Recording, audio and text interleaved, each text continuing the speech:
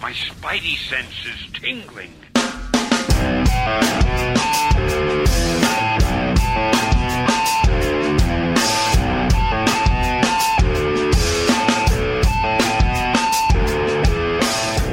Hello. He's the host I would lead a secret investigation for because he recovered a bullet casing that cleared me from IA. He's Slim. He's the host of the Paper Keg podcast. This is episode 174. Welcome to the show. Paper Keg podcast, where three friends for life-ish, maybe, life-ish, get together and talk about books that they've read that week. And we'll also do a book club. Same book, we all read it, and we discuss it like professionals. The final part of Gotham Central.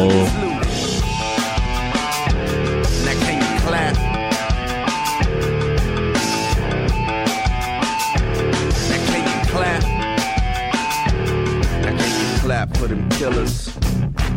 Give it up for them gangsters. One time for the killers. Thanks for joining us. Yeah, it's one of the biggest shows we've ever done. Maybe the biggest. Right before our big anniversary episode, 175. Oh, yeah, my God. The quarter bicentennial, I think everyone calls it. Thanks for joining us. Paper Keg Podcast. We'll read your letters to close out the show. letters@paperkeg.com. We're a part of the Paper Keg Radio Syndicate. You ever heard of this thing? Mm-hmm. Huh? It's real. You're It's about us. to hear about it everywhere. Pentagonally. Oh, gosh. Jonesy talking in code, some kind of stonemason code. I don't know what's happening. Now, we got a lot of feedback the last few weeks from new listeners, from my personal email.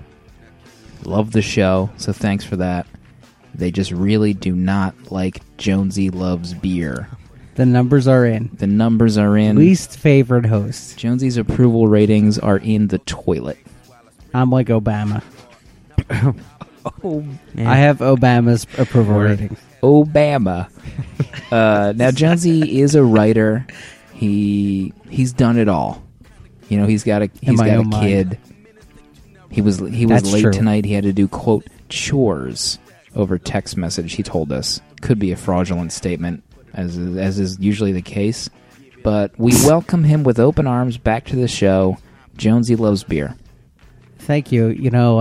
I lost the Paper Keg den to make a playroom for my son. So not only did I have to give it up, I also had to clear it out. And that's sad. It is a chore. That is sad. You know what my son's playroom is, Jonesy? Your whole My house, because you're whole an apartment. Huh? Oh, man. Let me squeeze out this tear. How and was that fax it to you. caviar that you had for dinner this evening, my friend? Well, it was great, but the toast points were lacking. They were a little Please dry. fire your private chef and send him back to whatever cave they came out of. he probably cracked open a new bottle of Dom and shared it with Mini Christian Bale over there. While they cleaned out the show den Watching. together. Always watching. Oh, my. We have Always watching. We have me. a VP of merch here at the Paper Keg Radio Syndicate. Social phenom. Twitter celeb. I mean, look at that face. How could you deny that face on the YouTubes? He's a father. He's got 2 kids. He's miserable most of the time, as you can imagine. 2 kids. Can you imagine it? Can you? You just get worn down to the nub, Yeah.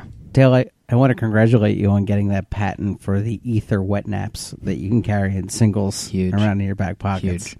It's going to be huge. It's going to be a great shift of wealth for you and the family. Yeah, I just really kept my nose to the grind and kept working at it, kept experimenting with different formulas. Formulaes. Formulaes. That's the plural. Oh, boy. That's what we do. I do it. I rag them, and then I start to pretend like I'm reading a book. I'll just start. That's, but I just that's start what saying you're calling like, a blah, ragums, blah, blah, right? while I hold the book, and then they just fade on out. Right, their arm goes limp like Hulk Hogan in a sleeper hold, and there is no Hulkamania at the end of that. They just go to sleep. I just go to sleep, and I just toss them in bed and leave.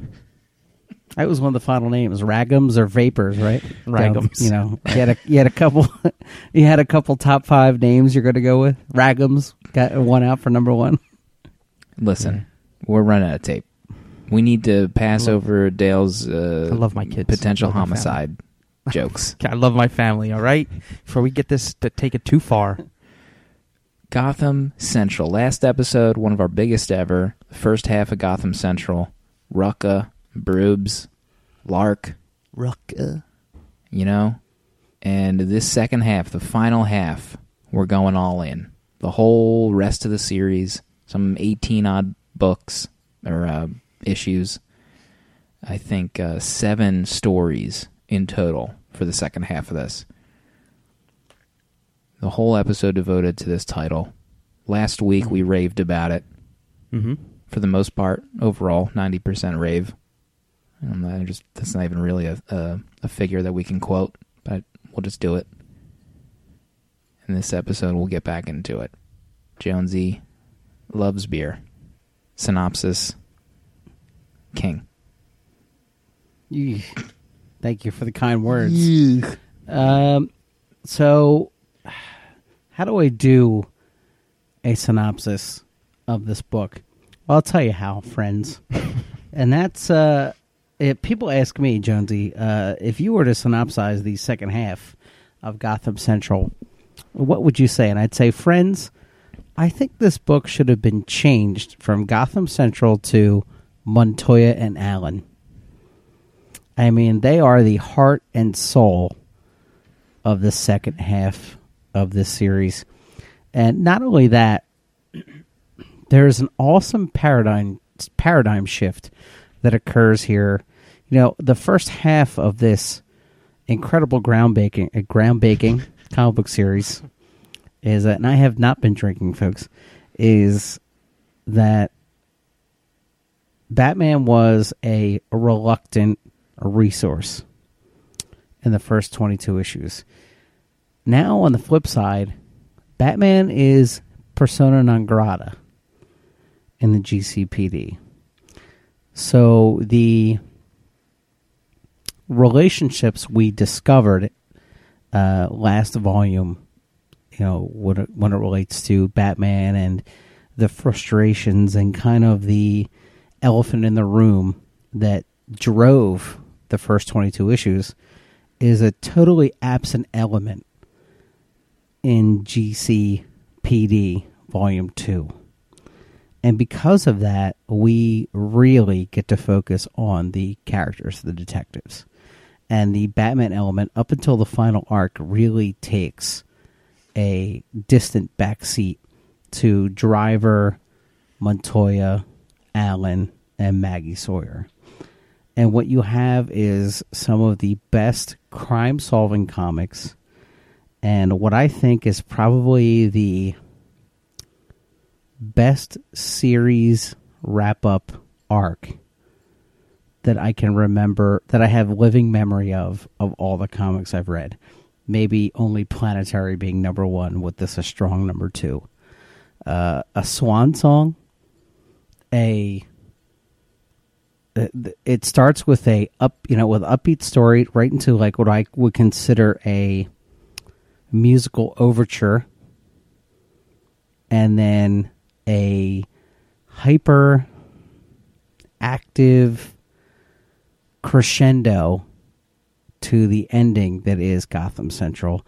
Almost so that I was trepidatious reading issue 40 because I just did not want this to end. But Rucka and Brubaker have come together to make, and sit down, and if you're driving, pull over. Pull your pants Maybe down. the best limited DC comics ever made. Maybe the best. Wow, Jonesy. Jonesy, you okay? You need Lay down for a minute? You need does the anyone vapors? have an ether-soaked rag? Does anyone have a ragum I could just use on myself right now? The man book. We call it part 2, but it's the last 2 hardcovers. I actually was expecting, after finishing the first half, I was kind of expecting the quality to slowly decline because that's how I viewed the end of book 2. And then going from book 3 to book 4, holy smoke. Book 4 was, I mean, the latter part of the series is like Renee and Alan story, at least in my book. Those are the ones that I really like. Oh, give me some more of these 2. And man, it went out with like a grand slam. But not in like a happy-go-lucky grand slam, but storytelling-wise grand slam. Total, I mean, this series, it's been good for the soul, concentrating on this run the past 2 weeks of my life, and to ingest something wholeheartedly like this, it was a good decision that we chose to do all 40 issues in 2 episodes and not just the first volume, because this has clearly moved to possibly be like maybe a top 5 book for me. Absolutely. The best limited DC series ever made. And I was kind of wondering... Can you say limited, though? I mean... Yeah, 40 issues. Can you say limited? I don't think it was really limited at its onset. I don't know if you can say, like, it's a 40-issue limited. Right. Like, you can have a full series. There's definitely 3+ years it was ongoing for. It's a pretty good... Then dare I say the best DC series Oh, my ever word. made. Jonesy's just There you throwing go. out statements I love it. left and I right love here. Jonesy. Listen, I'm sure Flash fans just had plots when I said it. And I might have said, I don't know if it was the last episode, but I think I kind of maybe inferred that DC canceled it because of low sales, but it actually wasn't the case. I looked it up, and Rucka has said that DC would have let him continue for however long he wanted to write it, but for the rest of my life, he wanted to continue with Brubaker, and if Brubaker and Lark couldn't go on, then he wanted to go out and end the series on his terms. So this series ended on Rucka's terms, which I thought was fascinating, because if you just kind of go by internet hearsay and one-off comments, you just assume that DC is a S-head and canceled the thing because of low sales. And I actually did look up the sales, and it was getting beat by like Junk Comics towards the latter stages of its run. It was appalling. And I was so stoked that Kano came on art. I guess I just mentally didn't realize that he had done a Daredevil issue on Mark Waid's run, and I didn't put the 2 and 2 together, because the cover for book 4 has kind of almost a anime style of Batman. I was like, is that Kano's art? Am I going to be reading some latter stage of a series Junk art? And it was amazing. It's like a version of Chris Samnee and Steve Lieber put together as one artist. And I was like, man, can you imagine if Kano had done the entire series? Just as kind of like a complete artistic package. And I loved Lark's art, obviously, but man, Kano's art was so great in this book.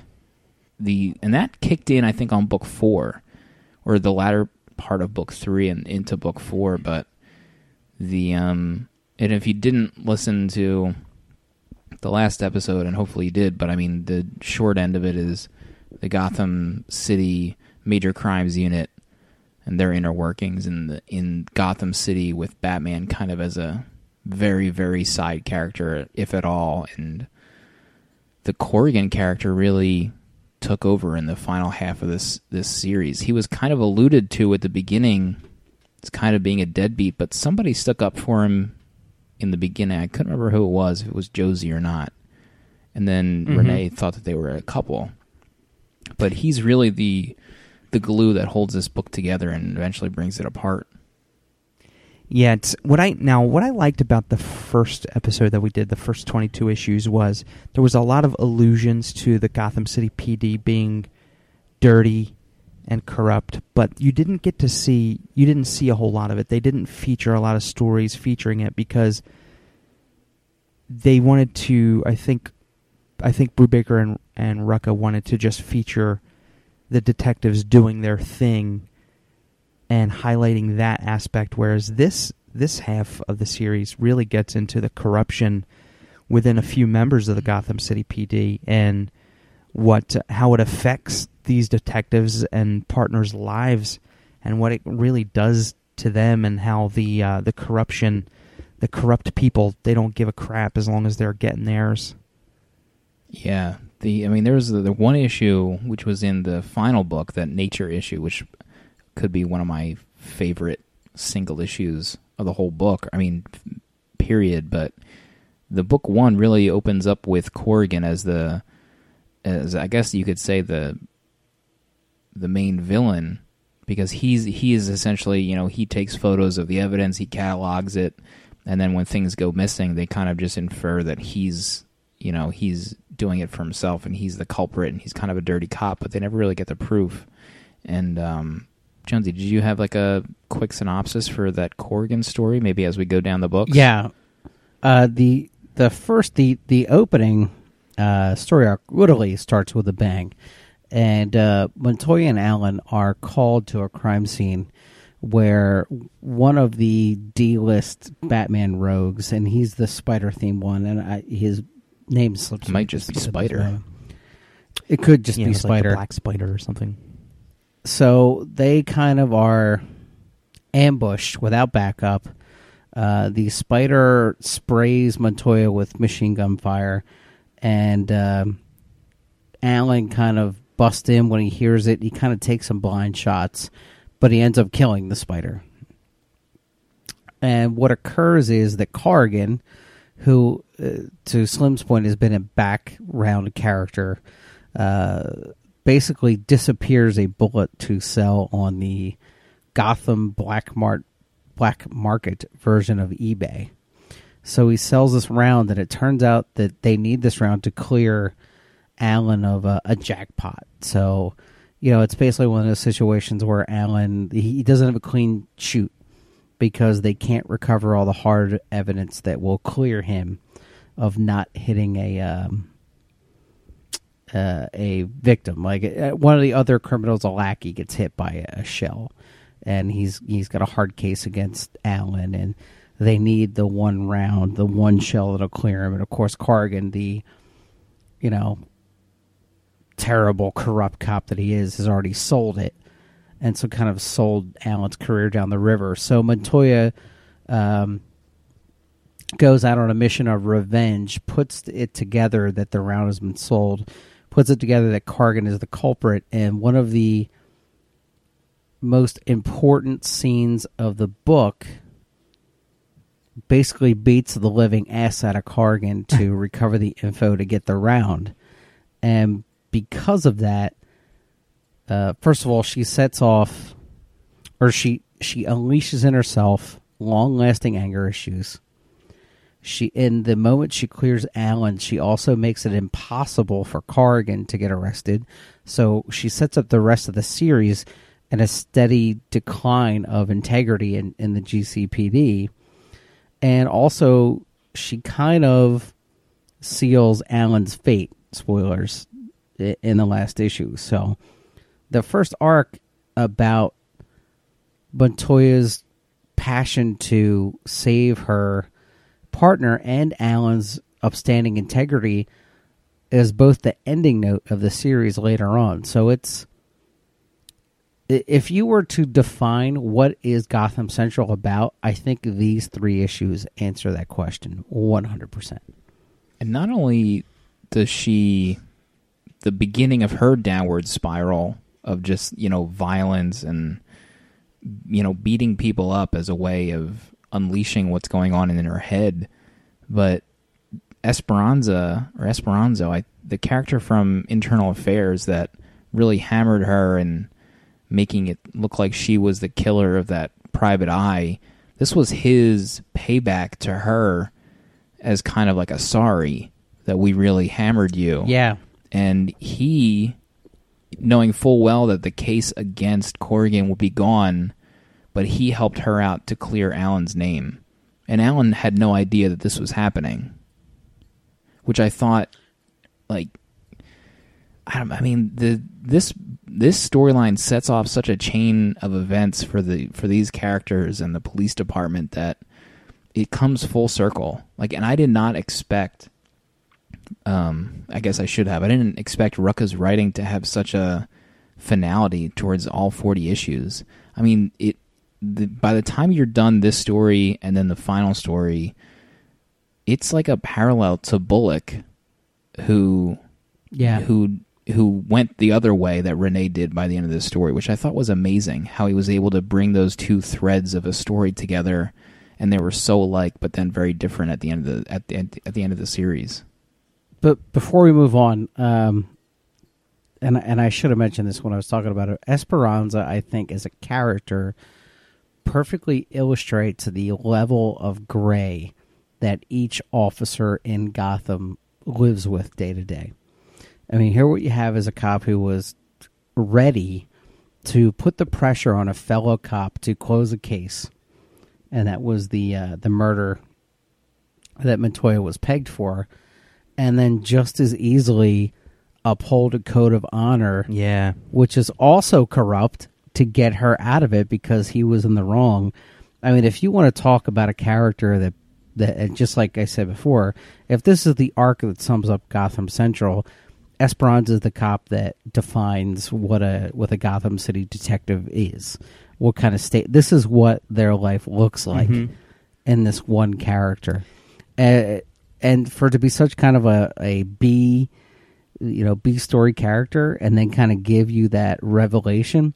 I mean, Rucka and Brubaker were weaving something fantastic here that I can't believe I haven't read this until now. It is stellar. I mean, this is one of the most seminal works I think I've ever read. And now moving off of Esperanza, to my other point, I can't believe, and Slim, this kind of marries with what you said, I can't believe this ending wasn't planned the entire run. If what you said was true, and Rucka was like, well, we had a lot more stories, but I wanted to end it on my own terms, these 40 issues seemed like a perfectly paced action film. And I think definitely issues 26, 27, and 28, and then the final three, 38, 39, 40, could have been a 2.5 hour thriller with being a perfect closed loop. Excuse me. Yeah, and it's just a 2-issue arc, but what you were saying about Esperanza being like the example of good police. You know, he's good police. I guess what you would say, what everybody else would say in the book, but it's just the gray moral areas that they have to kind of live in day to day, and make the right choices for themselves and the people they work for, and to make the sacrifices they have to make. Like Esperanza was probably working on that Corrigan case to try to bring him down, but he knew that he messed up in the previous arc, and he owed Montoya and Allen's partnership ran so much deeper that he knew what he was giving up, but he did it, and it was just beautiful writing. I mean, what they do with dialogue and what they do for pacing and how people. I said this last episode, I know, but the way they speak to each other through dialogue and conversation is just completely natural. It's beautiful. There was one single issue story after this, which was Lights Out, which was when the commissioner decided that they needed to remove the bat signal because of how Batman was perceived as being, on the outs and not helping them, and they decided to remove the bat signal. And there was a really cool moment at the end where you get some kind of on-screen time for Batman because he confronts the commissioner at the end of that issue in the parking lot and, kind of tries to tell him, like, I'm on your side, you dummy. Like, that's, what are you doing removing that signal? And there was a really cool interplay between the commissioner, this new commissioner, who was, the total opposite of Jim Gordon, and how he views Batman, and how he wasn't going to be pushed around into thinking that, Batman's the be-all, end-all of this city and his department. It was a great one-shot because you can, this is all fantastical, but you can only imagine, a new commissioner comes in, and, these detectives live with it day to day, but it sets it up from the very first couple issues of Gotham Central. Just the fact that Batman is viewed as the final answer anyway. Like, what do these cops matter? Batman's going to do what he wants, how he wants it. He's going to he's going to have attitude. He's going to run investigations the way he wants, and he's going to, whether that be hiding evidence or stealing evidence or cleaning a crime scene before the Gotham PD even get there. And who is he? These guys are just trying to do their job. They probably grew up. They wanted to be detectives. They wanted to be police when they were kids, and now they got their chance, and Batman makes them look like putzes. You know what I mean? So it comes down to that line in the first volume where Driver says, "We all know that we only have until nightfall to solve a crime." Exactly. And how great, speaking of Driver, but later in the series where, is it Romy, the redheaded cop? That's one of the best side stories. Oh boy, Driver was so fueled by not thinking Batman was a huge asset to the Gotham Police Department, and then he Romy is in his position that he was in the earlier portion where she wants revenge on Batman. She's so angry at Batman for having chosen this reporter, allegedly, instead of her partner Nate, that she's still fueled by hatred, and eventually she has a chance to confront Batman, and I thought that was a great scene too, where they intercept Batman and they shoot at him, and he breaks her nose, but she's still kind of totally grief-stricken by that, and she's not over it. And then Driver even says she's stunned by Driver's response about how, he's helping us out, and she's like, what are you talking about? You hate him just as much as I do. And it was a really cool scene later in the story. Yeah, I kind of like I think the most Batman moment in the entire 40 issues, believe it or not, is, there's a side story where Romy has lost her duty weapon. When she fires on Batman, he kind of does some kung fu and takes it from her, and in the same point, breaks her nose and jumps out a window. So, she has to report the loss of her sidearm to Maggie, but she's hesitant to do it because it's so embarrassing, and it'll have, repercussions that a police firearm is now out in the wild. So who's the Stacy? The light girl. Stacy ends up meeting up with Robin. It's kind of like, hey, Romy is my friend, and she's going to get a lot into trouble if Batman doesn't give the sidearm back. So Robin, kind of gets it back for Stacy to give to Romy, and the most Batman moment of the book is not even said by Batman. It's Robin. He goes, he agreed to give this back. He just says, don't shoot him anymore. And also, how great was that where Stacy is communicating with Robin, and they're kind of forwarding the process of getting her back her gun, and then she tells him about the gun, and he goes off and swings away, and she keeps looking to see where he goes, and he lands on a water tower, and Batman's there waiting for him. And she's like, I knew it. How great was that just to see that Batman is still kind of pulling the strings, and he knows exactly what's happening at every moment. Yeah. And he knew that Robin was there, and he's just waiting for him to come back. I thought that was so awesome, that whole scene. And it was just a little tiny, one panel of 9 panels on that page, but it explained everything you needed to know, and all you saw was a shadow of his cape on the water tower that Robin was landing on. It was just beautiful setup and art and everything, just told in that 1/9 of a panel of a page. The next story in book 3 of 4 was On the Freak Beat. It was from Brubes. It was kind of a Catwoman-ish Mackenzie McDonald storyline.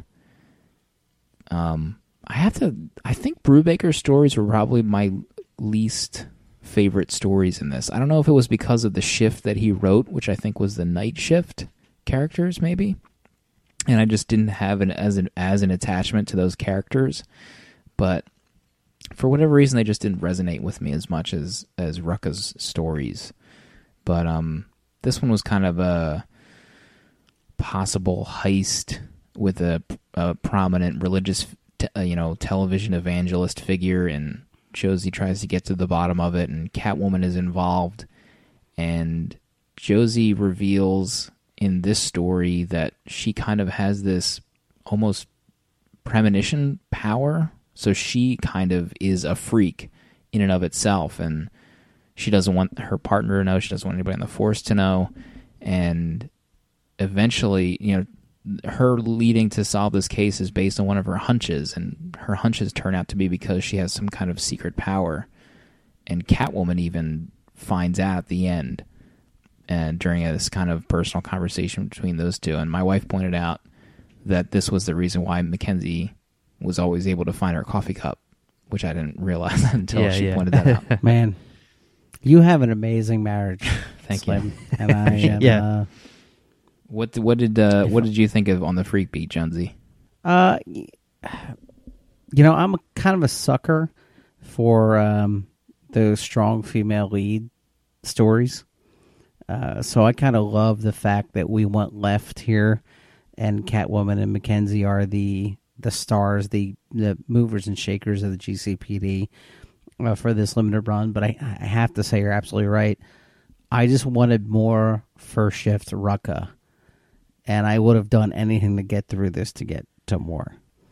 But kind of to build up on that, I think of all the clever ways they could have used Catwoman, just her as a burglar trying to clear her name, felt like there's so many better ways they could have done it, that this was kind of like the obvious choice. I don't know. I can't really talk a lot of ass. Catwoman's not one of my favorite characters, so that could just be, I'm mad because they didn't pander to me. But, you mean they didn't have a full page of Catwoman making out with Batman to pander to your needs? Pretty much. I mean, yeah. Can we not get Jim Lee in for this one splash page? I mean, am I not worth it? Is that what they're trying to tell me? But no, I liked her. I liked her power, which was very subtle. Was just that if something's out of place, it talks to me, and it makes me a better detective. It wasn't wild. She didn't have superhuman powers, but she just had this one offbeat, thing about her that made her really good. And man, I wish I had that, because I can never find S around my house, my work, anything. I wish I was Mackenzie. I really liked the story arc because it kind of kept the pace for me of what Gotham Central was since the beginning, while obviously Rucka's stories, especially in the second, our second half, books 3 and 4, are just like really heavy stuff. This seemed like a little bit lighter pace and lighter fare, and it was just a little something that focused on just another day in the life of Gotham City PD. And I really liked that because it just gave the series legs, and it just kind of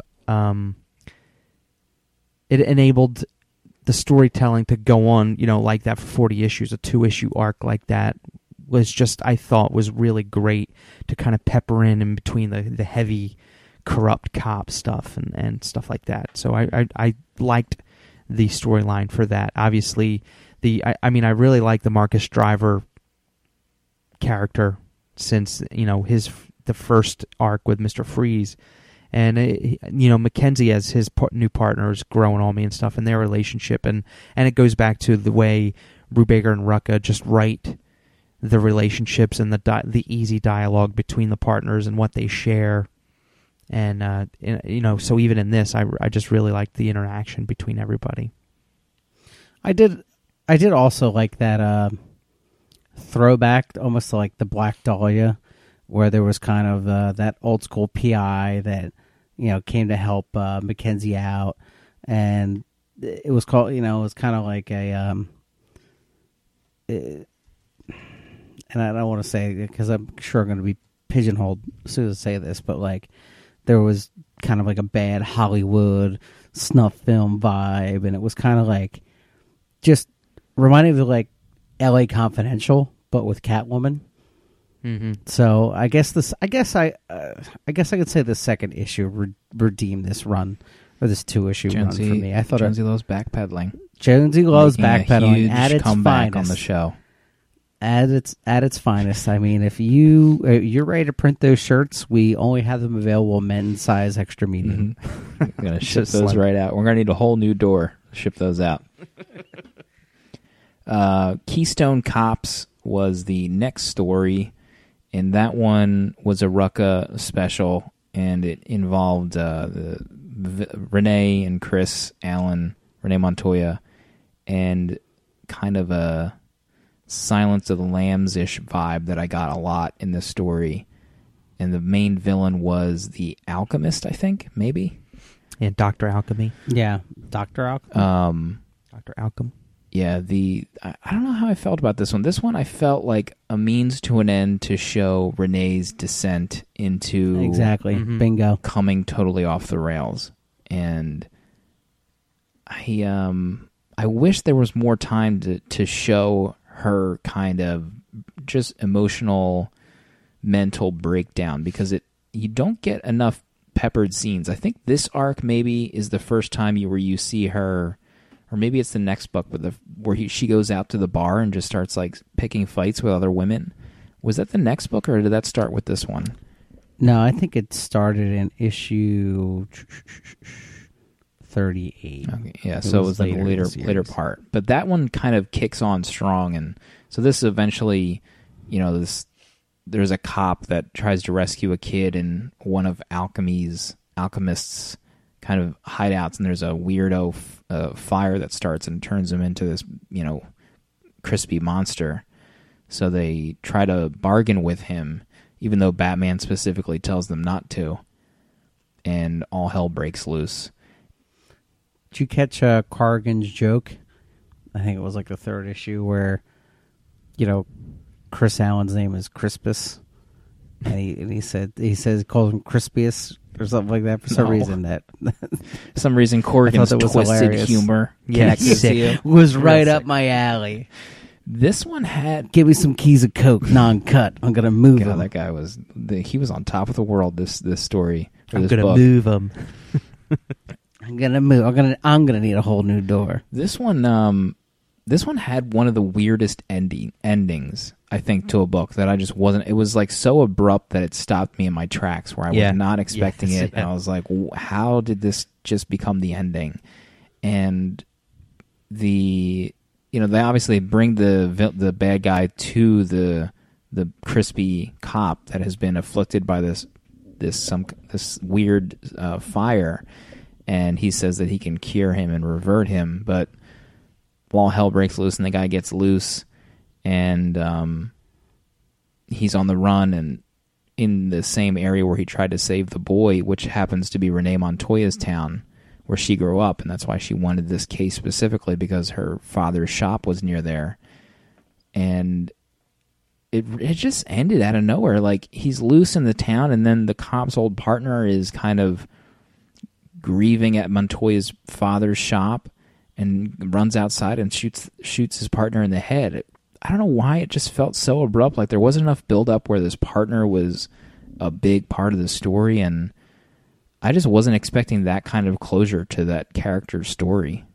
Especially after a 4-issue arc like it was. I think it was the longest arc of all the issues we read. Maybe the Robin arc was just as long, but it just felt like there was a whole lot of story with 4 issues for it to end the way it ended. Yeah.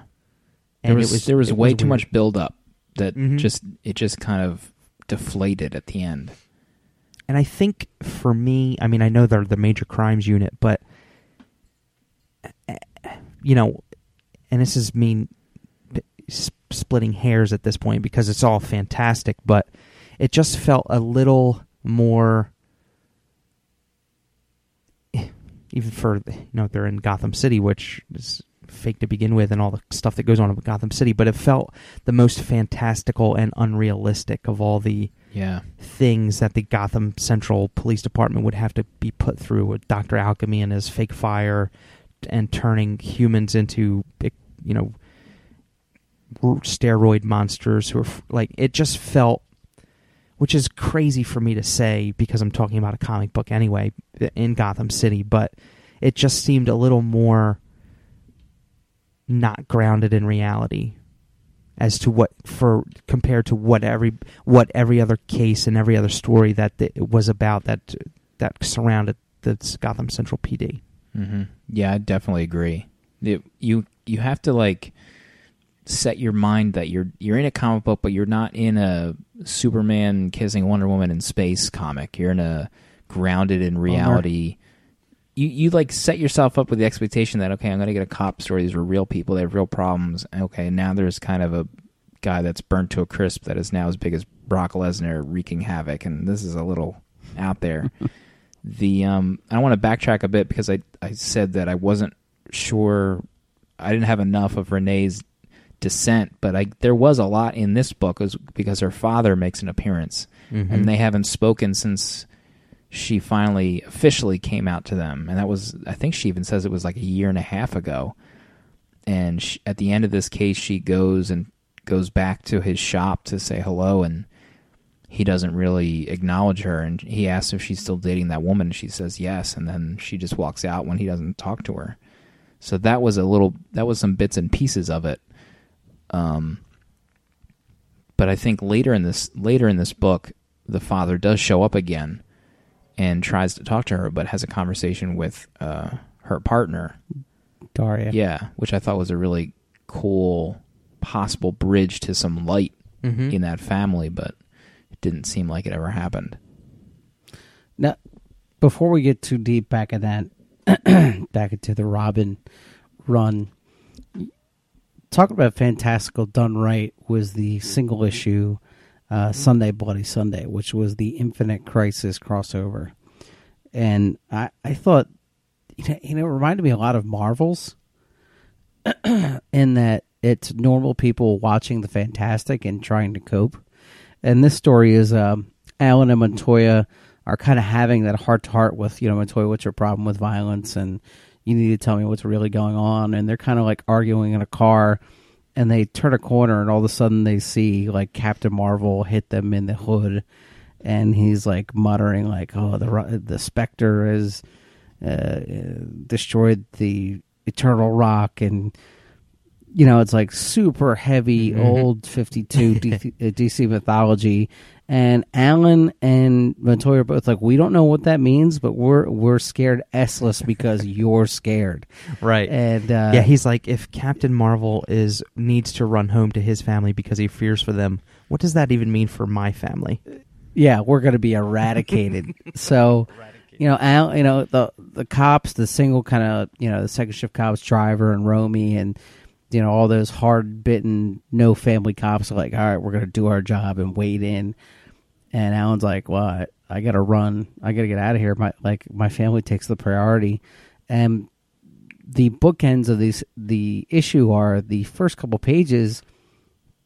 Alan's pretty much like, I've seen so much weird I can't believe in God anymore.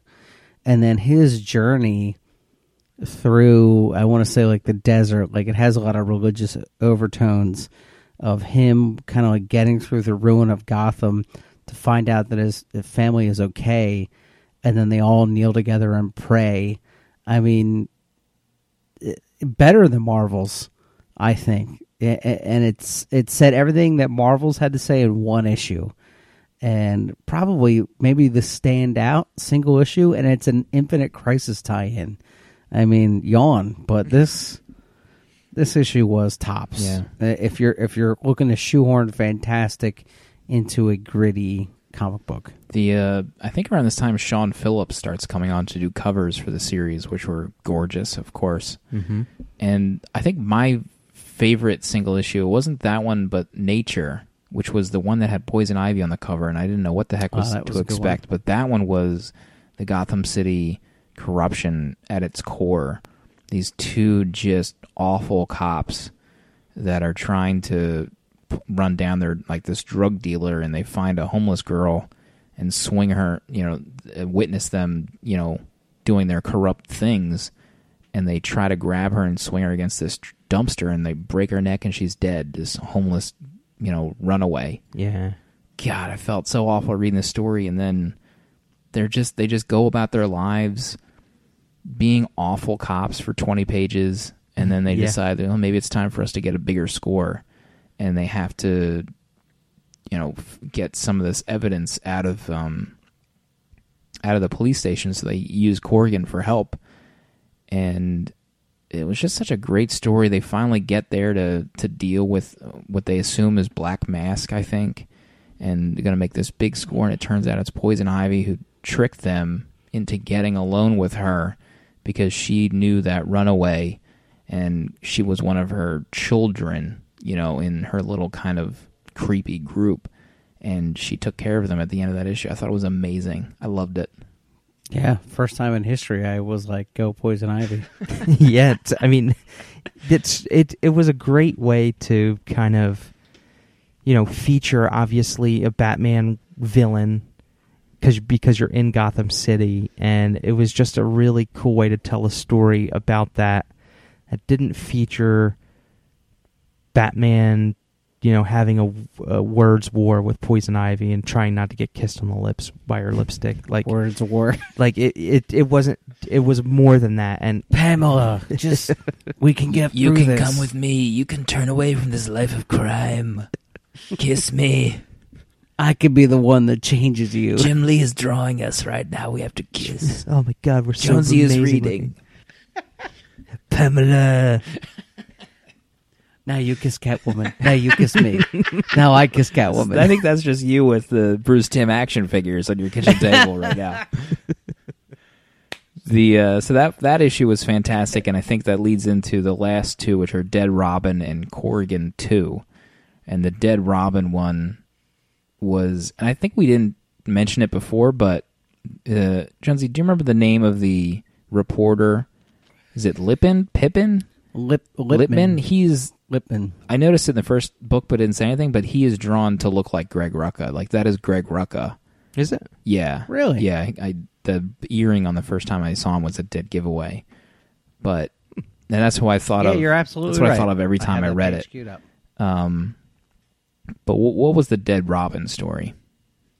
So, the GCPD. Well, first of all, Corrigan is a ruthless S in this issue, and you finally get to see just how awful he is. And in the midst of Corrigan, like, really taking the descent into the worst detective ever, we also have a serial killer pop up, and that killer is leaving dead models dressed up in, like, pitch perfect Robin uniforms all over the city to be discovered. And the detectives are flummoxed because the main part of the case is this the real Robin? How do they know it's not the real Robin? And it's not possible to bring Batman in for questioning. And not only that, there's a theory going on that there has been multiple Robins. So can they even corroborate that this is part of the team and that he's dead? And beyond that mess, how do they even begin to catch the killer? So the family, I mean, I think this arc showcases the best what it's like for the cops to interact with the community of Gotham City, because they have to interact with the family of the victims, they have to interact with the local leadership, and more importantly, they have to navigate their relationship with the press. And while they're investigating the death of these Robin clones, if you will, Lipman is getting some very inside information about the crimes, and he is publishing it without really consulting with Maggie Sawyer. So basically, they call off their professional relationship. But you learn Lippman sits down for breakfast with one of his colleagues, and his name escapes me. But he's also like another press guy.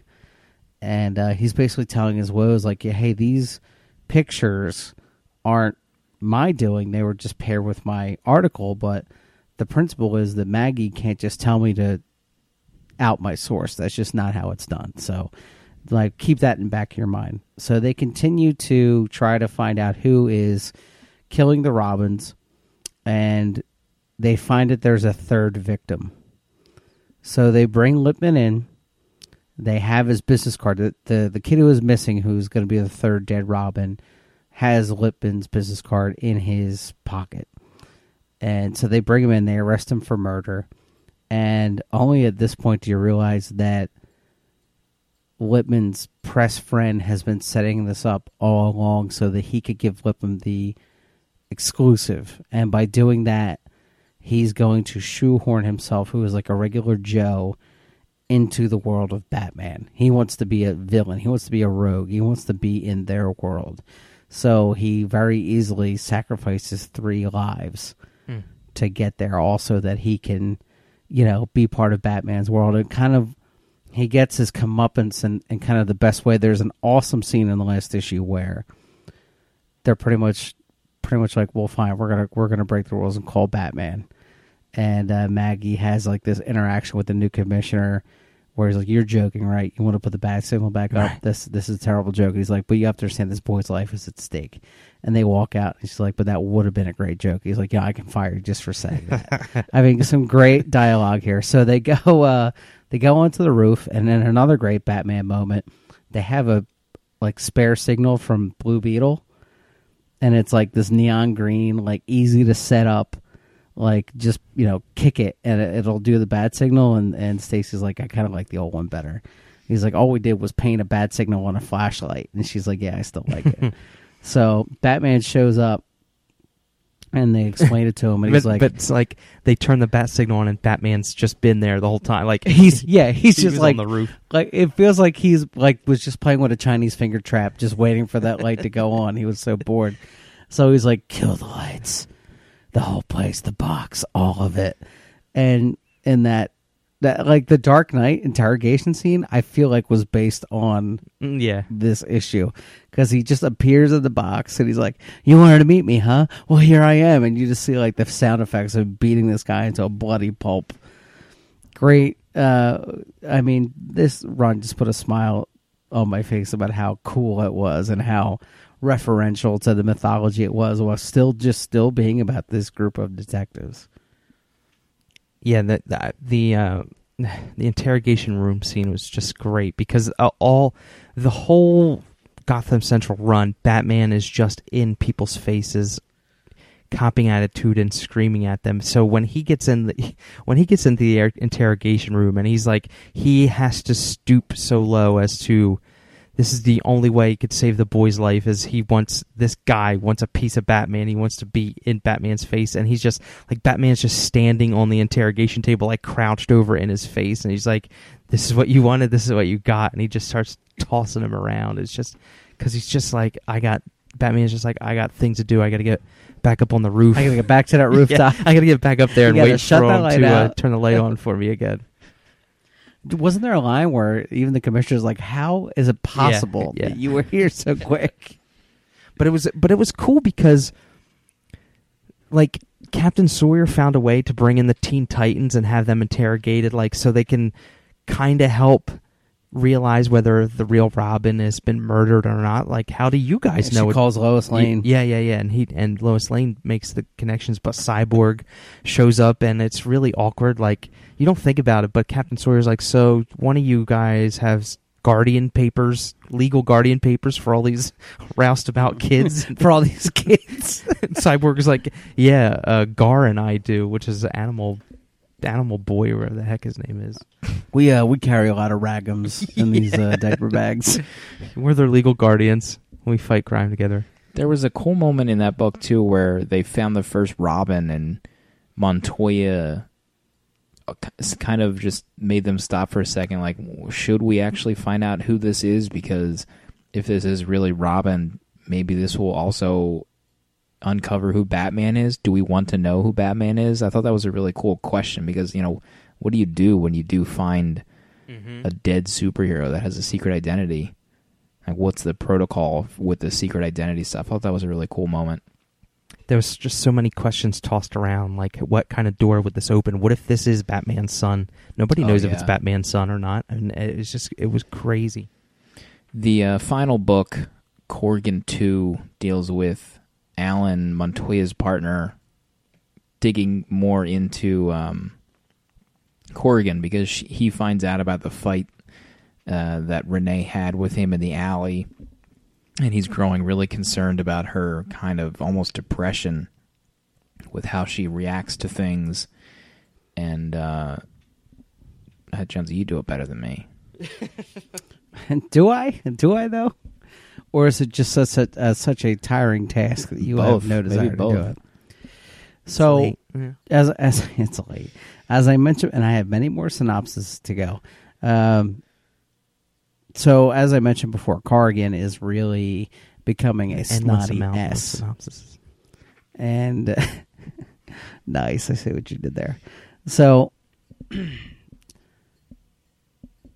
now you just derailed me. So Corrigan basically shows up to this one other corrupt cop, and he's like, "Hey, let me get some uncut kilos of cocaine, and I'm going to sell it on the street." Cut to Alan is following Montoya at night and making notes about her bar fistfights she has with other women, and he's also following Corrigan to see where he's going.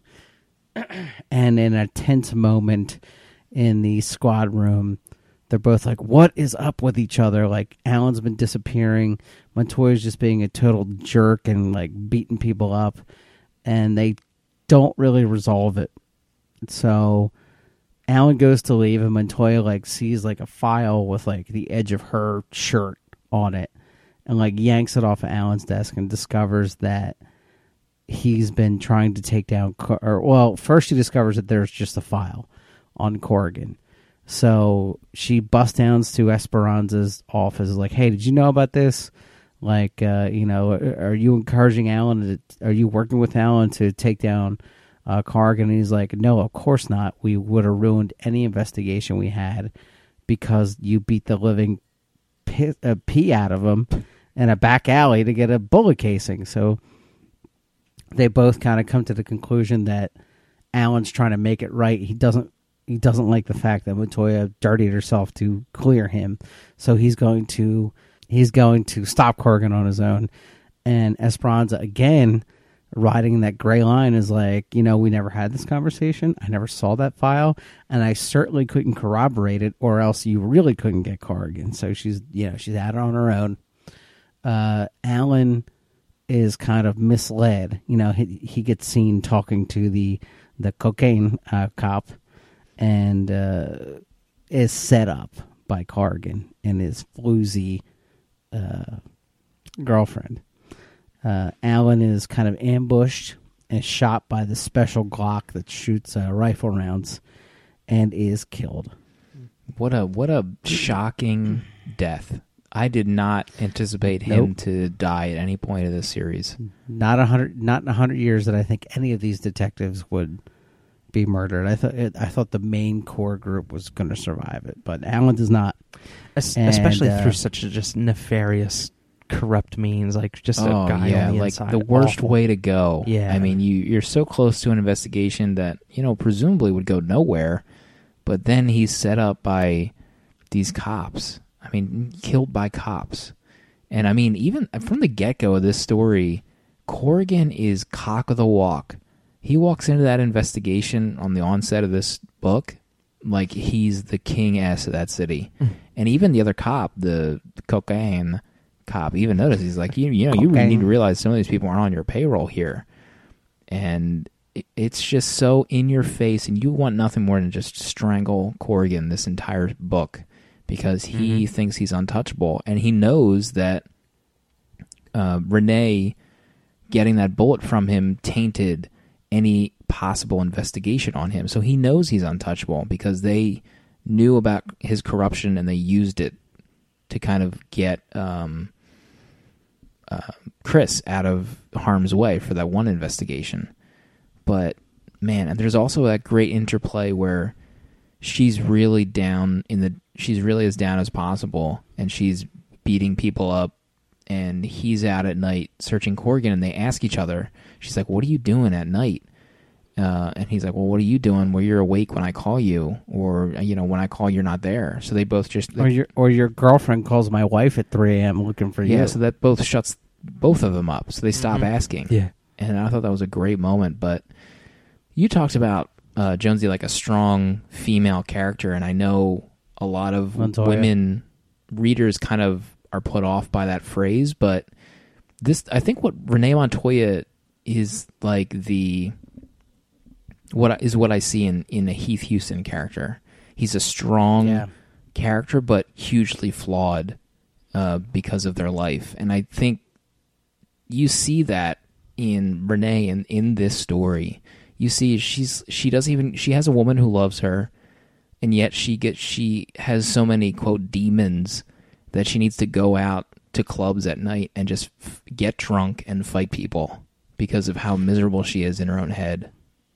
Yeah, to your point, kind of off the beaten path of talking about comics. I mean, the reason I enjoy anything with a strong female lead, and I don't say that to upset anyone, but I think that the comics medium is like a big embracer of telling sexless stories. I mean, you don't have to genderless stories. You don't have to be a man to carry a story on your shoulders. And I think that's the reason why I enjoy comics so much, is because I think TV and movies are so sexualized and genderized where like it's like, oh, there's a strong female character. Like, isn't that novel?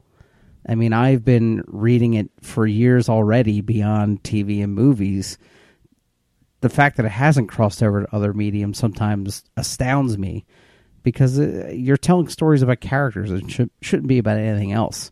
And so I don't want anyone to think that I'm being sexist when I say I enjoy strong female leads. I enjoy it because it's something I'm already familiar with, and that's one of my tastes. Yeah, and I agree. I didn't think you meant it that way anyway, but I just think it's interesting that I think female readers get to a certain point where they get tired of hearing that phrase because they don't get it, and when someone trumpets it like a writer, they kind of just yawn. But I mean, well, it definitely shouldn't be a tool to sell. Yeah. Because nobody ever says, "Oh, this features a strong male lead." Right. Every book ever. That would just be asinine. Right. So I do get it. But man, I mean, I want to just reading this story, and we haven't gotten to the end of it. I want a Renee Montoya Fear Agent, 28 issue, 30 issue book where I want to, like, as awful as it sounds, Slim, I'm only about 1.5 feet from my liquor cabinet, so you better be. I want a Renee Montoya ongoing, and I think she's in 52, that weekly book, but who gives a crap? But I want like a Renee Montoya. Yeah, she is in that. I want a Renee Montoya drinking, fighting, down in the dumps, trying to make her life better, failing, trying again, failing, trying again, maybe getting it right, and then the series ends. That's all I want forever. Now, I want you to take your ball cap off because I'm about to blow your mind. All right? Show friend Bex Gordo and I were tripping the life fantastic earlier on Twitter when she basically told me that there was a planned Alias-style limited run comic starring Montoya. 40 issue limited. 40 issue limited, probably the second best DC book ever. And she was going to be like Alias. It was going to be all about her and her personal life and her interactions with the D-list of Gotham City. And it never happened. And that makes me eternally sad, because that's the series you want was this close from happening. Which, I mean, it stinks. It really stinks that it didn't happen, but it just made me think like Rucka just funneled that into Stumptown somehow. Yeah, I could see that. Yeah. Like if the powers that be at DC didn't let him, and I think it was because of the New 52 or something that you mentioned at. I think that's me and Bex were throwing it at a wall and just see what's stuck. But I think maybe he just took like some maybe this is all me tripping the light fantastic of assumption, but maybe he had ideas and he turned those ideas into Stumptown in some way or another. Yeah, I can definitely see that.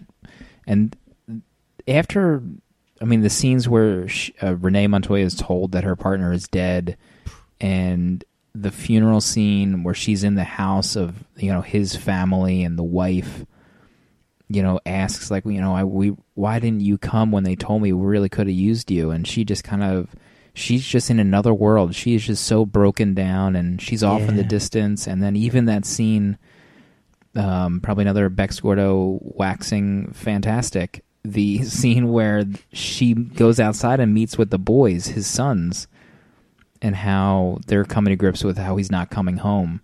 And one of them says, like, it sounds effed up, but I kind of wish it was you and not my dad that was killed.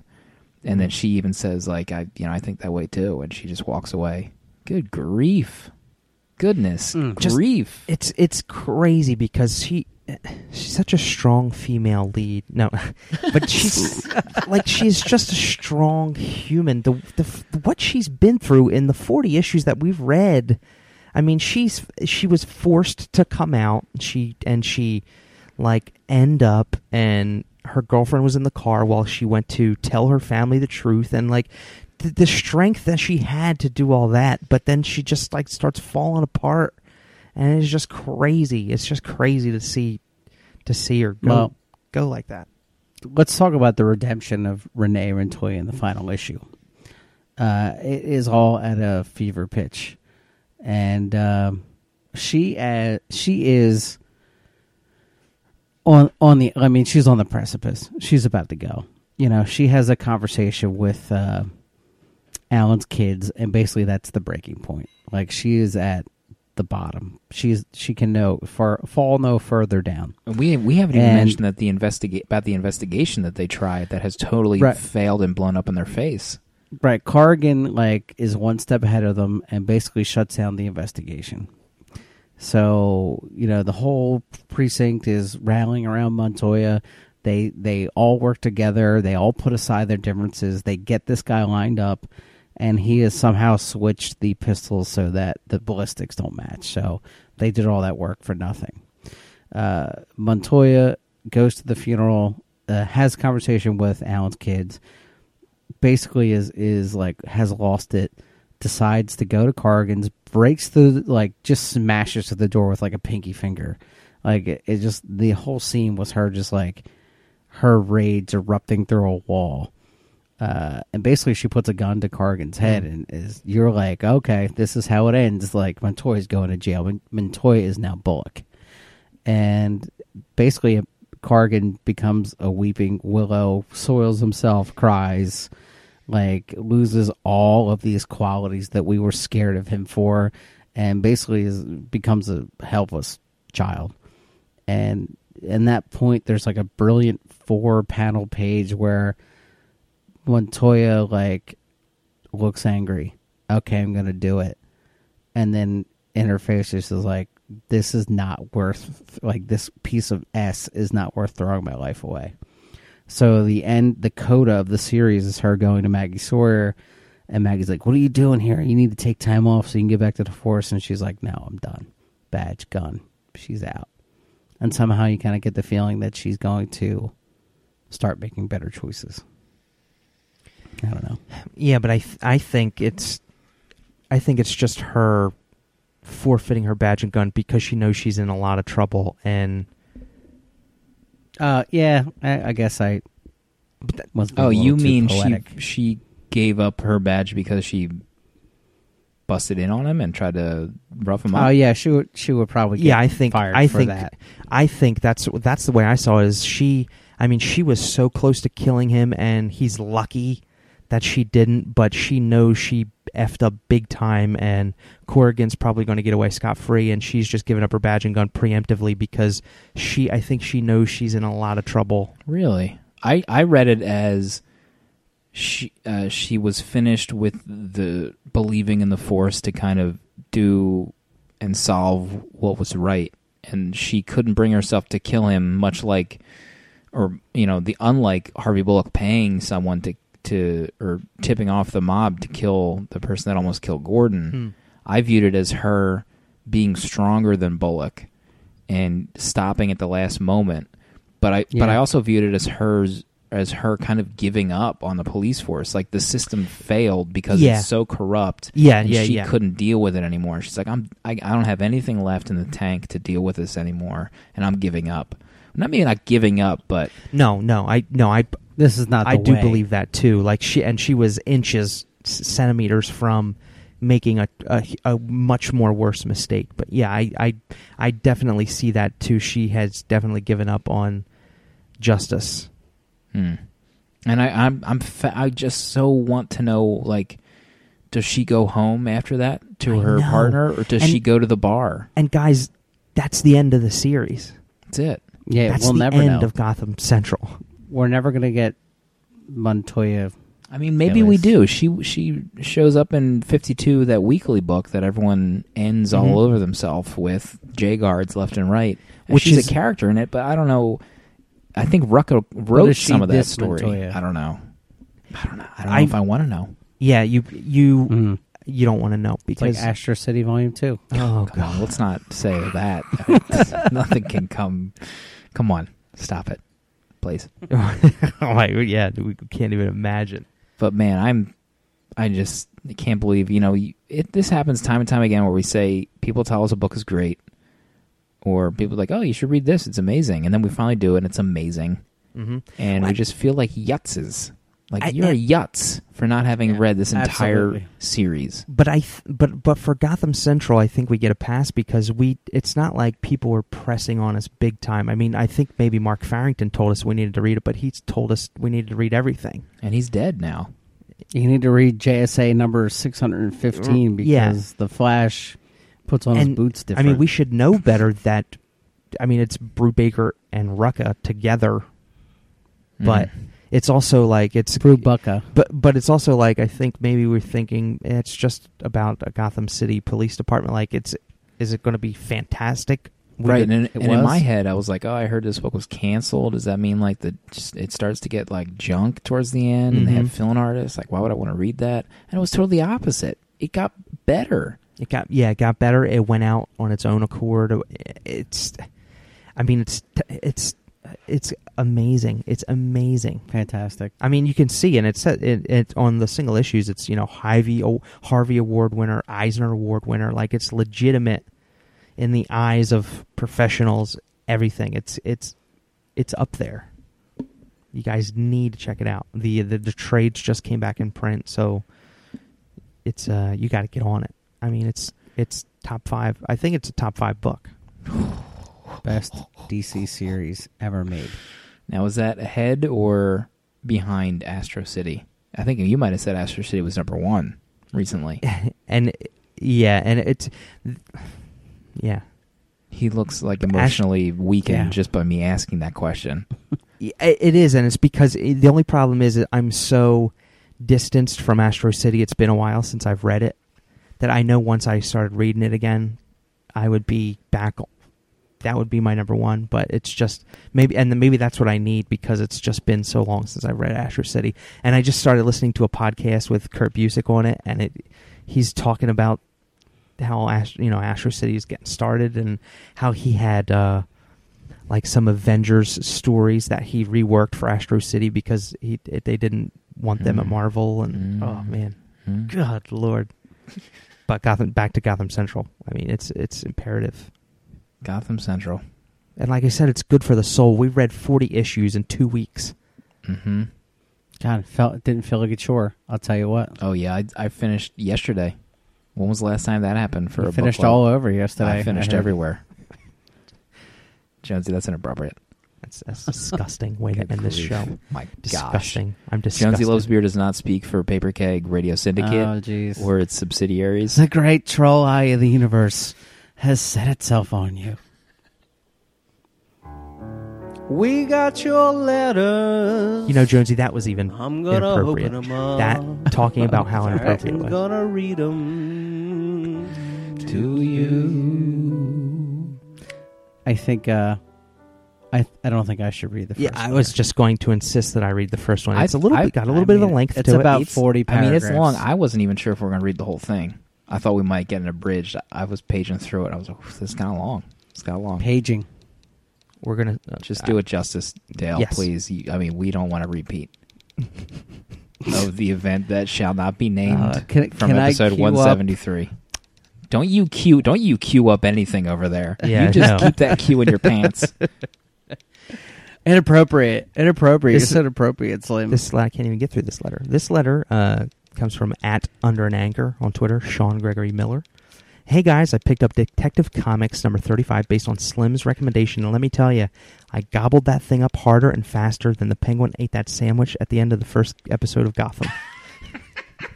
Don't really read Detective, but I'll be returning for number 36. Speaking of Gotham, what the H is going on in that show? Don't know if you've been keeping up with it, but for that last episode, for me, was filled with laugh-out-loud moments. First off, does Jada Smith know that her character is not Catwoman? It's like she went to the Eartha Kitt School of Acting after being assigned this role. What is up with Alfred? Seems like he secretly beats the tar out of little Bruce Wayne. Can anyone understand a GD thing that comes out of his mouth? I sure can't. The vigilante/villain in this last episode was, spoilers, the Balloon Man. That's right, Balloon Man. He punishes the corrupt by attaching weather balloons to them and lets them float away into the atmosphere, only to plummet to their death after the balloon pops. I laugh so hard when the first victim is handcuffed to a balloon and ever so slowly rises into the sky while screaming his head off. Why balloons? It's the most elaborate, ridiculous, far-fetched way to kill someone. Why not just shoot your victim? I mean, it's Gotham. Penguin is literally stabbing people left and right in the show. But I get it. Every villain of Gotham has to have some weird kink, and this guy happens to prefer balloons to knives and guns. Which brings me to my next point. The police department is freaking out about who the next victim will be until they can catch this guy. Here's the thought. Why not issue a freaking pea shooter to every public official in Gotham until you find him? Problem solved. Oh no, BB guns are sold in Gotham? Welp, you're all effed until the Balloon Man is brought to justice. I mean, how scary is a villain anyway if you can thwart his attacks with a pointy stick? Lastly, after the insert heavy sigh here, Balloon Man is caught. He tells Gordon that there will be more like him to stand up to the corrupt. Cut to a steely-eyed Lil Bruce Wayne watching the news, scribbling notes about the Balloon Man's capture and slowly piecing together that this form of vigilante justice is most effective had Balloon Man not killed his targets. Are we being led to believe that the Balloon Man inspired Bruce to set off down a path that would eventually turn him into Batman? I also forget to mention that in this episode before this, Selena Kyle rips a guy's eyes out with her bare hands off screen and doesn't have a single drop of blood on her fingers to show for it. Did anyone catch that? Anyway, as goofy as it is, I can't stop watching. Maybe it's because I love all things Batman related. I may even secretly love the show. I hate to say it, but it seems I just can't get enough. If you ever want to start up a new PK drinking game, this is your show. Signed, Sean Gotham Apologist Miller. I need some water. I think there's some kind of stupendous. Dale. There's some kind of underground paper keg listener troll where they just write in the longest letters that they possibly can. Intentionally, just Maybe, to get us yeah. to flounder around. They're all high fiving right now. Mine was the longest. They have a Yeah. stopwatch. So, our good friend at Red Lantern is like the leader of this underground letter fight club. He retired on top, but now I think I actually didn't even think that was the long one that I read. I thought Ren Mike D sent one in that was longer. It might be than that. Boy, they probably have their letter times and their forum signatures on their secret PK listener forums. They have a ring that just presses their symbol into the paper, 6 minute, which they don't write with. Hot wax. All right, they print it out and it's just hot wax seals the letter. Our next letter comes to us from friend of the show at Very Exciting. He writes, "Howdy fellas, when I think of the new religion you guys are starting around Tom Cruise and his films, Now, all I can say is, where do I go to take my cruise electrometer stress test? I totally ruined that joke for you, and I apologize. Might I suggest a movie to watch as part of Cruisecast? I'll do it in quotes and see how long it takes for you to get the movie. It won't take much. Quote, she looks like a moth, David. Red dress, strappy shoes. I think she's the saddest girl to ever hold a martini. The sweet is never as sweet as the sour, and I know the sour. David Jr. was a delight as a child. What is happiness to you, David? I will tell you in another life when we are both cats. Tech support. Anyway, that's maybe too many. Line that sucker up, boys. Thanks, at very exciting. Slim, do you know what film All it is? great Vanilla Sky quotes. One of the greatest movies ever made by human beings on planet Earth. Can't wait until, one day we're all watching Vanilla Sky together, talking about it. I mean, that's a dream that we can have. And we'll be posting it to our PK host forum. Yeah. With our dreams in our forum signatures. Update the wiki. Someone is Which has been updating. updated. Someone is updating that wiki. How did you know that it was getting updated, Jonesy? I get an email notification when there are updates. I don't think Jonesy does, and he just quickly jumped to the fact that it was getting updated. Well, Jonesy now can probably update full entire web pages on his new phone. He's just real-time editing huge web pages because he can see it. I can multitask. Oh boy. Next letter, Dale. Yeah, this is from Ren Hour 21 minutes right now. But- Let's just keep that in mind, please, in the back of our heads. I don't know if you prepped for this, Jonesy. I sure did not prep for this. He included reading instructions on how to read this letter. Oh, God, no, I did not prep any kind of music, so we're going to have to... Do you I have wanna just pause enclosed here reading so you- instructions. Please have the Jonesy adhere to noted dramatic pauses and allow the background music to swell as he savors every word of this letter. You guys could just picture Jonesy reading this. The music selection should be intimate and heartfelt. Note, please avoid Coldplay. I wouldn't want the tape ruined by Slim's one-armed J-Fest at hearing one Christopher Martin. Lastly, I trust Mr. Lovesbeer's artistic choices when it comes to tone, and we'll leave that to him. Oh, thanks. Start scene. The music starts. Hello, gentlemen. Hold for a moment, but not long enough to steep whole leaf tea. Loving the show as always. The music will be swelling at this point. I recently picked up a little hardcover from Michael Cho called Shoplifter. Allow time for Dale to refi his mortgage and place an order. It's a nice little slice of lifer with beautiful artwork with an early 60s feel. The story started a bit broad, but by the end I found it was thoroughly satisfying portrayal of that life, that point in life when you realize the idealities of youth have passed you by. Break for contemplation. The main character is a woman in her late 20s that comes to the fork in the road where she will either trudge on in the career that pays the bills and nothing else, or go for the dreams of you and break from the mundane. Break for Jonesy to sigh about his writing career. If Slice of Life is your thing, I'd recommend it. Take care, gents, and thanks for all the great shows. The music starts to fade. Michael. End scene. Very artistic. Thanks, Mike.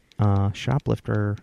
If that's legit hardcover, if that's what you're telling me right now, Ren Mike did. He's already started the refi Listen, procedure. Coldplay's last album has some real great tracks. Oh boy, Don't Ink. knock it until you tried it. that song I want Ink. He wrote that for his Lost Lady Love. It's a beautiful song. We all know it's hip. It's hip to not like bands like U2, Pearl Jam, Coldplay, What? Who says the give me their internet, names. Jonesy. Look it up. Well, Look up the Open up, internet. open your eyes, Jonesy. Open up I that just want- 12-inch phone of yours out of your backpack. I just want to get you a trucker hat that says the One-Armed J-Fest. Because that was one of the best one-liners ever read on this program. Next letter comes to us from Don Garvey, friend of the show. He writes, "It bothers me that everyone gives Slim a pass. Whenever the subject of how everyone hides from him comes up, it challenges my masculinity and I want to link to my email and show you all how it's done. Dale can do it. He's one of the best I've ever witnessed, but he doesn't. I don't either. But why? I've made it a mission to study how Slim does it, meaning here deflects trolling, and I figured it out. It's quite brilliant, actually. Number one, be yourself. It won't be long before someone fires a shot across your bow, as men do. Now, I want to point out real quick, this letter was about trolling Slim, and once again has turned into defending Slim. Like, he doesn't even know he did it. Backpedaling and Slim is so great. Number two, respond to said shot, especially if it's minor, with a full force of 7 Hurricanes, bearing the payload of 40 Enola Gays, monkey with a shotgun time, a wave motion cannon, straight to the crane kick, no hesitation. Number three, repeat every now and then at appropriate times, set examples. End result, live the rest of your life troll-free. No one with any sense of their head will bother because it's not worth the hassle. He started out trying to troll Slim, and then was like, Slim is so great, let me tell you why in 3 easy steps. It's kind of a troll, though. That was. I came up with some trademarkable term for it, but I don't remember now. Attack Dog Sensei or something. Well done. Keep up the good work. Trolling Jonesy is so 2013. I'm not going to just sit here and reveal my troll secrets. You know? You don't just. I just want to know, you don't at practice. what point did you Jedi mind trick Don Garvey into like derailing his own email to praising you? You don't work on these tricks for years, Jonesy, and just give them out for free. You know, you hone them. You honed them. Razor sharp. Wake up, Jonesy. God, Jonesy is such an A, right, guys? I just pictured Slim saying that. Wake up. Next letter comes from King of the Letter Writers. Don Garvey also does a podcast. We should throw that out there because, you know, the only reason anyone ever emails a show is to get their plugs out. That's not They better say Not whatever true. they're working on. Don Garvey does the Echo Riff podcast. Doesn't Ren Mike D have a podcast too? Does a Skyrim podcast? He does. The Skyrim yeah. Addict, one of the best video game podcasts Sean Miller, released. hot, talented artist. You seen those sketches he was doing for the previous episodes? Oh my God, that Robocop! I'm surprised you didn't DM him, throwing him some of that. I was Jonesy- having a one-armed J-Fest. Are you kidding me that right Jonesy caviar cash. Sending that his way. now? Toast points. Hashtag toast All points. right, I'm done. Thank you. Sup, peeps? Any thoughts on the Cap 3 movie reveal? Very intrigued by this decision. Civil War was such a crazy book. Not sure how it could be done in movie form. In regard to Slim's accident this week, you shouldn't have hired somebody from Craigslist, Jonesy. They're very unreliable. Did you see a vision of Mark as you laid on Dale's favorite spot? Hashtag cold concrete. Seriously, though, glad you're okay, babe. At Dragon Troll on the Twitter. King of the Letter Writers. I knew Jonesy was behind it the whole time. Oh, yeah. We just got another letter, In off the wire. hot off the wire, also from dear friend Sean Gregory Miller. Go visit his website, www.anchorcomics.com. Jonesy's just making the letter longer. He's just trying. He writes, didn't realize that letter was so long until I heard Dale read it as if he was possessed by the Speed Force. Apologies. Good thing my basement is constructed of a giant treadmill that sucks all the power of Sorry, southern New Jersey. you outsourced it. You I outsourced did. the work on that. I did outsource it. Apologies to anybody's sisters stuck in a hospital waiting for power for their laser surgery. We'd quick thoughts on Captain America 3, Civil War, possible Avengers 3 news. I think it'll be great. Many more movies to come. I'm not going to try to wrap my head around what the writers of these movies creating magic will do. I have my faith in them. I trust them. Bring on the Marvel Civil War with partnership with Sony to get Spider-Man. in Oh there. my gosh! One arm J-Fed. I'm one arm jacking it right now. My morning jack is playing. I'm one arm Jaying, festing violently. Like I was, like my legs are sweaty in my flannel pants here. Oh, But God. I just going to town anyway. You don't know what's flannel, what's leg hair. I don't even care anymore. I'm in a state of bliss thinking about Spider-Man in the Marvel Universe. Leave us a review on iTunes if you want. We'll see everybody next week.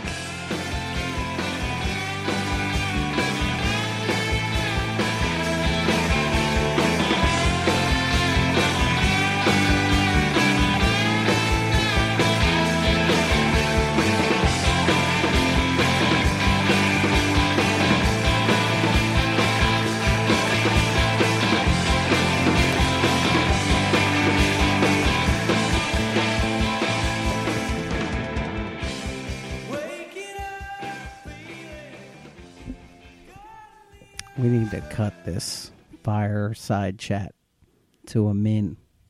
A min? Yeah, I shortened minimum so we could save time. But the explanation of the shortening... Kind of wasted that I had to yeah. say. So you guys watch Flash yet? Nope. No. No. Hate the Flash, love the Flash TV show. Really? Why do you hate I'm the an Flash? enigma. Why do you hate the Flash? You know, I probably, it's not a hate. Let me Strong- backpedal here patently for a second. 5 And seconds. just It's say, a new record I for was, backpedal. I was just never exposed to any good Flash stories as a kid, so therefore I never, I never had that bond. Mark Farrington's with the rolling over in his character. grave right now. It's super speed. He's speed forcing around in that grave. He's creating a little cyclone with his whole body, like Flash would create with his arms. when he spin Big his old arms sandals flapping around down there. Man, you remember the one time that I gave Mark $10 to buy a figure, and they were like, "No, we're going to give it to you for free." And then Mark kept the $10, He's a smart businessman. around. Yes. and I ended up giving him a yellow Flash figure. Man, I'm such a dummy. I'm going to clip that out, I think. Man, I'm such a dummy. Great show. Excellent Did show. it, You know boys. what? I'm not even bullessing when I say Gotham Central might be the best DC comic I've ever read. Wonder what Yeah. the list is of our favorite DC books, though, really. Hush. Hush is up there. Hush. Hush again. They're all Batman stories, I think. Probably. Well, Birthright. Jesus. Yeah, Bob. Birthright. Secret Identity. Secret man. Identity. Oh, man, what was I Secret thinking? Origins. Secret Identity. I mean, now everyone will have listened to that book club thinking that you just spread your bee cheeks all over those books. I'm not sure you can construe that from me saying I like Gotham Central to Secret Identity is I correct. mean, you said it was I am- number one. You said I it am was a number one on the well-story show. podcaster with a history of loving Secret Identity, and it can't be denied with your little troll eyes. You didn't even staring bring at me. up Secret Birthright. Identity or Birthright. Birthright in that Oh, in God. that book club. It was like it didn't exist. The greatest You know, it's Superman also stories good. ever written. That Mark Millar one where Might he's as well. Red Sun. Those stories might as well have Red been Sun, that's chunks the of one. Essie toilet paper that missed the bowl and are just lying next to the toilet waiting to get picked up and Lysol, the floor Lysol. How do you come at me when you just talked about violently jang in your flannel pants and taking them off and snapping them against their knee because they're so crusty? Get out of here. First of all, the snapping against the knee part, that's totally, you just totally made that up in your head. That What was is never Josie even brought doing up. at 3 a.m. when he's I by am himself? just deflecting. Just trying to Snapping deflect my control Jade force. pants across my own knee. You just thought of that. That was in your head as something I said. Listen.